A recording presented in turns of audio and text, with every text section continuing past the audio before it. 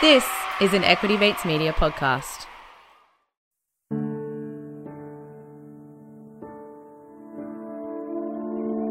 Omaha, Nebraska.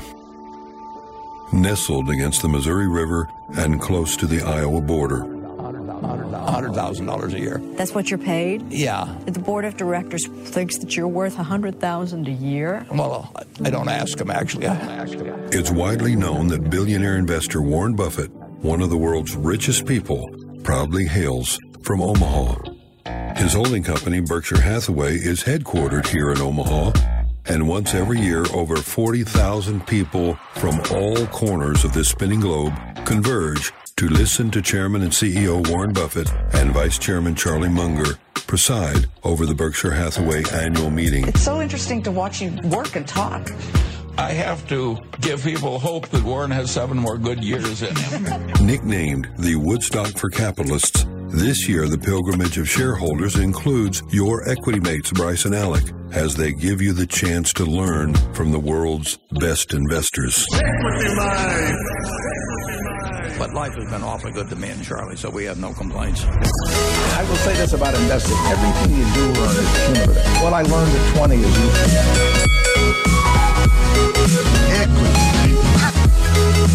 Welcome to another episode of Equity Mates, a podcast that follows our journey of investing. Whether you're an absolute beginner or approaching Warren Buffett's status, quite apt for this episode, Ren. Our aim is to help break down your barriers from beginning to dividend. Now, while we are licensed, we are not aware of your financial circumstances, so all information on this show is general advice only. With that said, my name is Bryce, and as always, I'm joined by my equity buddy, Ren. How are you going? I'm very good, Bryce. I'm actually a little bit sick. You are. We're sitting on opposite sides of the desk. Opposite corners. Diagonally, yeah. Kind of facing our bodies away from each other. Yeah. So we'll see. We've got the fan on. Yeah. Trying to get those germs away. Yeah, but look, we must power on because this is a really exciting series for us. For years, you've said whether you're approaching Warren Buffett's status, and we may not be approaching his status, but we are certainly approaching him geographically. We're approaching his location. Oh, we couldn't get much closer. We'll be in the same room as him. We will be in the same room as him, Ren. By the time this episode airs, we will have released our first response episode to the Berkshire Hathaway annual general meeting, which would have been released on Monday. Yeah, okay. And this is the start of our 4-part series on some of Warren's most successful and interesting long-term investments. So over the next 4 Thursday episodes, we're going to be unpacking 4 of Warren's best investments. And it's not just going to be the staples that you've heard a lot about, Coca-Cola, Apple, blah, blah, blah. And we're going to talk about what we can learn from them as investors that are looking to build long-term wealth as well. Each episode will have a key theme, and we're starting this week with doubling down on your best ideas. Doubling down on your best ideas. Warren does that very well. I know we said we wouldn't talk about Apple, but he did do that with Apple. We're not talking about Apple, bro. No, today we are talking about 18 million plus customers, more than 40,000 employees, low-cost services, several hilarious commercials, a gecko with the love of being in front of the camera, and the second largest passenger auto insurance company in the nation. That's the Geico story. Mr. Buffett buys his first Geico stock because of this chance meeting, a stock he later coins, the security I like best. 8 years later, in 1959, after 22 years of steady growth, Geico's new headquarters building opens on the Maryland-D.C. border, where you'll see us standing tall today. 1976, after all this growth and mounting success, Geico's underwriting and reserving discipline hits a rough patch, creating financial problems aggravated by a deep recession and a government-mandated wage and price freeze. Soon, the company finds itself on the brink of bankruptcy. Warren Buffett makes a second purchase of Geico stock, which becomes another step in the path of Berkshire Hathaway becoming the majority stockholder. Geico, one of his very first investments and one of, if not arguably, his most successful. Warren invested in Geico back in 1951 as a little junior investor. He reckons this is the investment that changed his life. Yeah. So you said he first invested it in 1951. Quick quiz. When was Warren Buffett born? 37? 1930. Okay. So he was 21 Yeah. when he invested in Geico. Pretty impressive. What were we investing in when we were 21? Bellamy's. Oh, that was not bad. Yeah. Then it was bad. It certainly wasn't a life-changing investment for me. What were you investing? I wasn't investing. No, you would have been deep in. You would have been deep in the Sports bet. deep in your first investment. Slater and Gordon. Yeah. Were you 22? I I was at college for 3 years, and then I lived with Flynn for a okay, year, so and then I lived with you for a year. So I was later. I wasn't investing at all. Yeah, that's true. You weren't investing at all. And that's why Warren's a billionaire and I'm not, because he invested early. We know what Ren that. Yeah, that's true. Invested early, but a majority of his wealth came well after he was 75 years old. But anyway, that's the beauty of compounding. Anyway, let's have a look at the story of Geico and the investment. Then we're going to have a bit of a chat about what's the lesson that we take from it, and close out with some conversation about where Geico kind of fits today. But it all started with his reading of a book back in the Omaha Public Library at age 11, Ren. Not 21, age 11. There you go. He accidentally bought the book The Intelligent Investor by Benjamin Graham at age 19 and read it and read it and read it and read it. And you often see that it's one of the most recommended books to start investing. I disagree. Yeah, on that. I disagree as well. Yeah. Have you read it? I have read it. It's dense. It's very dense. Yeah. Do not pick it up as your first investing book. It'll put you off. But it has some great lessons in it. Just do it a little bit later. I took it to a family beach holiday back in the day. I quickly substituted it out for another book. So we know that Buffett was a massive fan of Benjamin Graham, and he was studying under him at Columbia Business School. And he learnt that Graham was actually the chairman of Government Employees Insurance Company, otherwise known as Geico. And he wanted to check it out. So back in the day when there's no internet, there's no ChatGPT, you actually have to go and check out the company. So he got on a bus and went to the headquarters of Geico to start figuring out and understanding a little bit more about the company. And we have a clip here that is Warren explaining his first visit to Geico. I was then a student at Columbia University and had gone down to Washington early on a Saturday morning to learn something about a company called Government Employees Insurance. A week earlier, I'd never heard of the company, later to be renamed Geico. But in a visit to the Columbia Library, I learned that my hero, Ben Graham, was its chairman. When I arrived in Washington on that Saturday, I went to Geico's office and was distressed to find out that the doors were locked. Unlike the Omaha of the 1950s, Saturday wasn't a work day in Washington. But I pounded on the door, and finally a janitor let me in and directed me to Davy, the only other fellow working that day. Davy had no reason to talk with me, but I told him that I was a student of Graham's, and he then spent 4 or so hours answering unending questions about the insurance industry in general and Geico specifically. Davy couldn't have been more helpful to me that day, and for decades thereafter. It really changed my life. Fascinating story, Bryce. My biggest takeaway from that, security in the 1950s was very different to security today. True. There is no way you're banging on the door of a major corporation on a weekend and someone's letting you in. No. Imagine doing that for Woolies. It's not going to happen. No one's going out to Bella Vista to do company research. That's true. But we heard Buffett there talking about Davy, but that's actually a guy called Lormier Davidson who went on to actually become chairman and CEO of Geico, but at the time was just working there, the only guy there on a Saturday. And this is the flip side of the story, Davy explaining how he felt when he first met Warren Buffett. The meeting took place on a cold Saturday morning in January of 1951. At that time, I was the financial vice president of Geico, and Warren was a graduate student at Columbia University. He had enrolled there so that he could take courses from Professor Ben Graham, who also was chairman of the board of Government Employees Insurance Company at that time. When the caretaker brought Warren to my office, he identified himself and he brought up the Ben Graham connection. And I thought, he's a student of Ben's, so I'll give him 5 months and then I'll find some polite way of getting him to go on his way. So I said, go ahead, Mr. Buffett, ask your questions. He was asking me the questions an experienced insurance stock analyst would ask. His follow-up questions were the questions that an experienced analyst would ask. He knew what information he wanted, and he obviously wanted to learn everything he could about GEICO. After 4 hours, nearly 5 hours, Warren left, asking if he could see me again. I said yes, but next time, please make an appointment, and please don't come on Saturday mornings. That meeting was a very important meeting. It turned out to be. It was the first day of my 47-year friendship with Warren, and it was a day that was a very fortunate time for GEICO and for Berkshire Hathaway.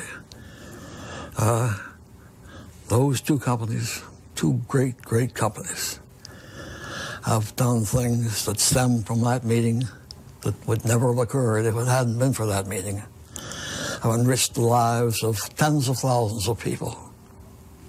And both Warren and I feel very, very proud about that. So, Ren, great to hear from Davy's side, you know, lifelong friends now. Lormia actually went on to be CEO and chairman of GEICO. So just great to hear the flip side of that story. But the lesson today, Ren, or what we actually want to unpack, is the doubling down nature of his investment. Yeah, I feel like a lot of investors feel like they need to find the next thing. And something that we've heard a few times on the show, something my mentor, Andrew Page, has said in one of our sessions, your best idea is probably already in your portfolio.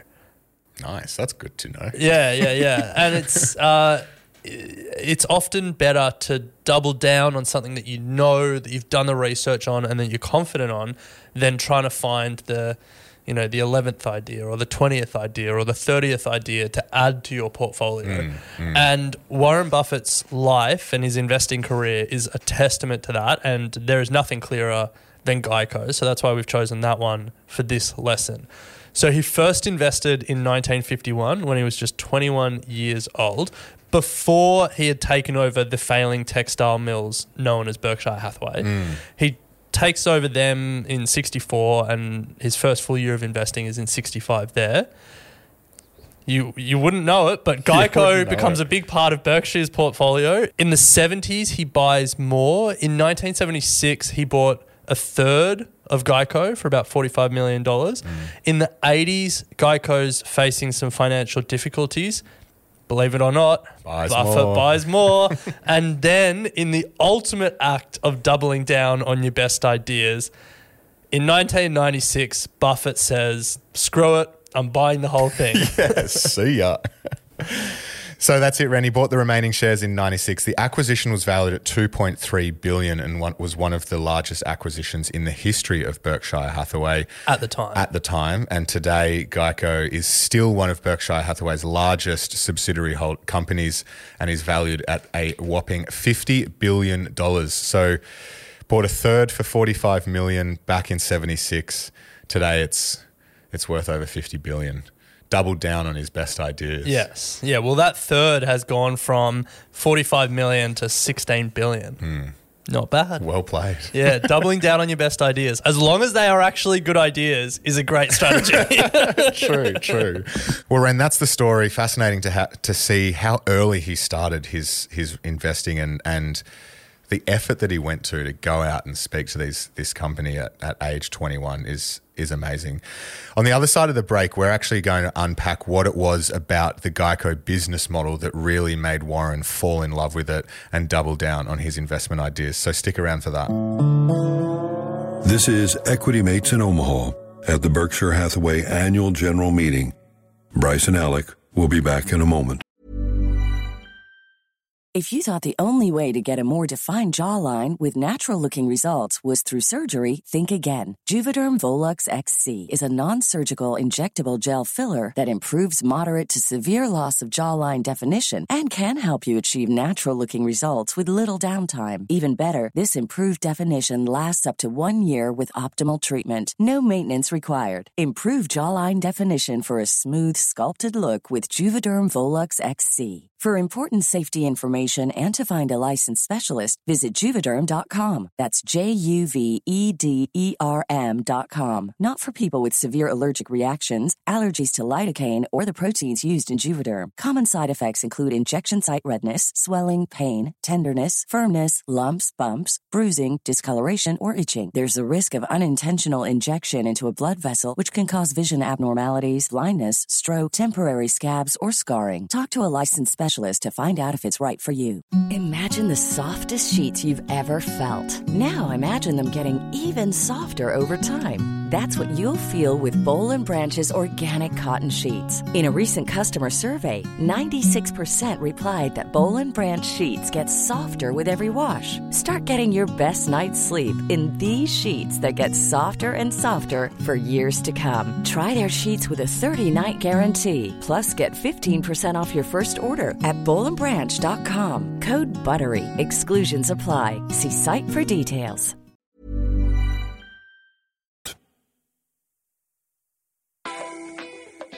Well, I would say that Geico is a huge plus to Berkshire. Now, we owned 50% of it before. I mean, we've benefited from our Geico investment in a big way ever since 1976. So it's not an entirely a new benefit that's coming in. We paid a good price for Geico, but it is a terrific company.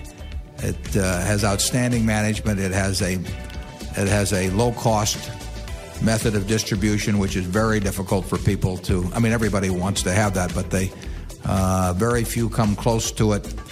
The management is focused on bringing costs down even further and widening that competitive moat. So in the second half of the episode, we're looking at Geico, the Geico investment by Warren Buffett, and the concept of doubling down on your best ideas.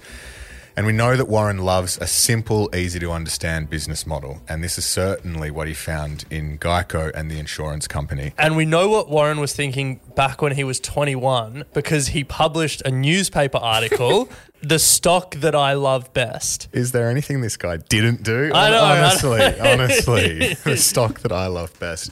He must have had a bit of a rep already at 21 to be able to publish articles. Yeah, not a lot of 21-year-olds are going to News Corp these days and saying, I've got a stock tip that I want to write an article about. Maybe we should try it. Yeah. Anyway, a couple of key call-outs around the business model. Firstly, and this is from The Security I Like Best in 1951? Yeah. This is from his article in 51. Yeah. So he loved the... Which we'll include in the show notes. So he loved the non-cyclical nature of insurance. By that, it's not tied to economic downturns or, volatility. People need insurance year after year, and the contract nature of insurance sort of lends itself to consistent revenue. And back during the time where a lot of businesses were very much product-led manufacturing, he liked the fact that there was no inventory, no product, no equipment that he had to worry about. A lot of other industries had to face equipment going out, becoming obsolete. Inventory risk, but with insurance, it's just contracts and away you go. So he liked the simplicity of that. And where Geico really stood out was its low-cost method of distribution. They didn't have a franchise model where there was setting up shop and brick-and-mortar stores in all the sort of states in the US. They had a very cost-effective way of getting their product to their customer base and felt that they had a pretty good growth opportunity across America. But most importantly, Ren, it was their profit margins versus their competitors because they were low cost, because they had a very strong customer base, because they had long-term contracts. Their profit margins were 27.5% versus the average of 6.5% of their competitors. So those were some of the key things that led Warren to to invest in Geico, but it hasn't stopped there. One other one from the article that I just want to stress, because 2023, 1951, 72 years later, the reasoning and the lessons are still the same. In this article, he writes about management being aligned with shareholders, and the 10 members of the board of directors owned about 1/3 of Geico's shares. So their incentives were aligned with shareholders, and that's what we look at today. How much does management own? Are they aligned? Well, he drills that home every year. Yeah. Doesn't change much. Doesn't change. Companies change, the lessons don't. But Ren, at the top, I said that this has been an investment that it has really set him up, and he defined it as life-changing. What's the actual reason for that? Because he made billions of dollars. Yes. No, I think Geico for Warren Buffett was his first exposure to insurance float. Now, for people unfamiliar with that term, there's a time delay between when insurance companies get our money in terms of the premiums that we pay every year and then when they pay it out. Right now, we're pre-recording this before we go to the US. Bryce has booked travel insurance. You've paid you're looking like you haven't booked travel insurance. I'm just saying, have I booked travel insurance? Bryce will book travel insurance. You pay your $200 before you fly over to the US, and then when we're partying with Warren in Nebraska, you break your arm trying to do the worm on the dance floor. Trying, more like executing. You claim that insurance later. And in that time difference, Allianz or whoever your insurer is can invest that money. And if they make money before you make that claim, they keep that money. And for Warren, that has been his superpower over the years, taking that insurance float and investing it, and then the time difference between when people pay their premiums and when they claim on their insurance policy, Warren's used that money, that insurance float, to make a few extra bucks himself. Yeah. So is the lesson here actually to buy an insurance company? The lesson here is to invest with other people's money. Yeah, nice. So, yeah, that has certainly allowed him to build Berkshire into what it is today. And Geico is now still one of the largest auto insurers in the States. As we said, it's a multi-billion-dollar company and remains a huge part of Berkshire's portfolio. So there are a couple of key factors that stood out to Buffett back then and sustained through the decades and made Geico such a long-term wealth builder. You mentioned in that 1951 article, Buffett was writing about their low-cost method of distribution, which gave them better profit margins than their competitors. They didn't need sales agents. They went direct to consumer. And that was a hallmark of their business throughout the decades. I assume still is. Still is. They probably just sell online now. He still talks about it. Yeah. They were able to reduce costs for customers but have better margins than their competitors because their costs were so much lower. Yeah.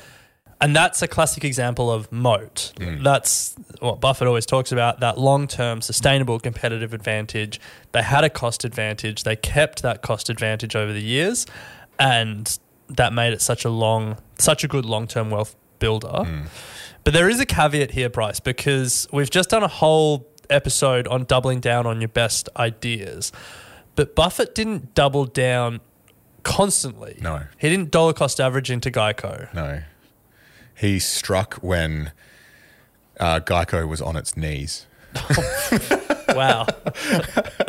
No, we know that price is a very important factor for Warren, and when he bought into the company was when he felt that there was a value opportunity. And so it was either when he felt the market was underestimating or mispricing the moat that you've just spoken about, the long-term advantages that the company had, but also when the company was facing financial difficulties, was facing headwinds. He took those moments when most people were probably feeling quite fearful, as he said. He took those moments to double down. So really used price as an indicator when to double down on his investments. And that 1976 example where he bought 1/3 of the company is a classic example of that. So the CEO at the time, not your mate Davey, but Norm Giddens, had been growing the company massively in the 50s and 60s, and a number of poor underwriting decisions and cost claims were putting the company in pretty bad state. By mid-76, Geico was on the verge of bankruptcy, and the share price had dropped to $2 from a high of $61 several years earlier. There you go. That is that hurts. I told you. They were on their knees. Yeah. So Geico was strapped for cash. It cut its dividend, and it was actually in the market looking for an injection of cash to avoid bankruptcy. Right. We're talking about doubling down on your best ideas, but your best ideas don't have decades of just uninterrupted blue skies and linear growth. Giddens was fired in 76. The chairman of the board took over as a temporary CEO, and things weren't great. And it was in that moment that Buffett doubles down, gives them the injection of cash, and buys a third of the company. Yeah. And so I think that's a real reminder that value matters to build Buffett-level wealth. Absolutely. And so one of the third components is obviously management. Now, as Buffett does with a lot of the companies he invests in, they actually work quite closely with management, making sure that they've got the right CEO in place to get the job done. And so he's been obviously a pretty positive supporter of Davey Davidson, but worked closely with the management team at the time of these investments to ensure financial performance. So, Ren, that kind of really does wrap up. It is worth noting, as we've said now, that Geico is obviously still massive, and still Buffett talks of it quite fondly, and still the float is very advantageous and allows Buffett to keep investing and taking opportunities elsewhere in the market. But it kind of wraps the first episode of our Long-Term Wealth Builder series, brought to you on behalf of Berkshire Hathaway. We'll send them an invoice after this. We'll send them an invoice. Next episode, we're going to be talking about one of Buffett's lesser-known investments. Did you know he invested in Disney? I did know that because we've done the research for the episode. But it's an interesting story, and the lesson is actually the perils of selling too early. So we're going to pick that up next week. We will be back on Monday with another live episode from New York. We're going to be fortunate enough to be speaking to some fund managers over in the States, which we're super excited about, and bringing you closer to the action on Wall Street. So stick around for that. But Ren, as always, great to chat stocks. We'll pick it up next week. Sounds good.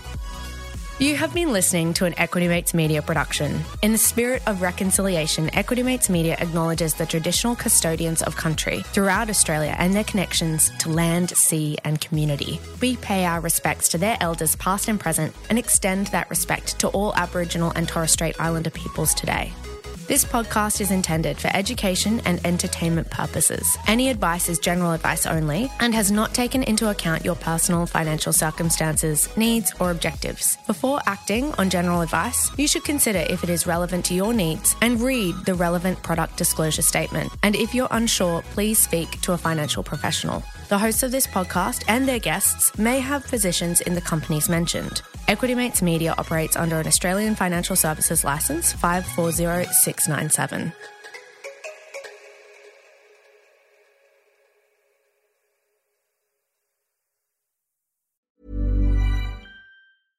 Imagine the softest sheets you've ever felt. Now imagine them getting even softer over time. That's what you'll feel with Boll & Branch's organic cotton sheets. In a recent customer survey, 96% replied that Boll & Branch sheets get softer with every wash. Start getting your best night's sleep in these sheets that get softer and softer for years to come. Try their sheets with a 30-night guarantee. Plus, get 15% off your first order at bollandbranch.com. Code BUTTERY. Exclusions apply. See site for details. This is the story of the one. As a maintenance engineer, he hears things differently. To the untrained ear, everything on his shop floor might sound fine, but he can hear gears grinding or a belt slipping. So he steps in to fix the problem at hand before it gets out of hand. And he knows Grainger's got the right product he needs to get the job done, which is music to his ears. Call, click Grainger.com, or just stop by. Grainger, for the ones who get it done.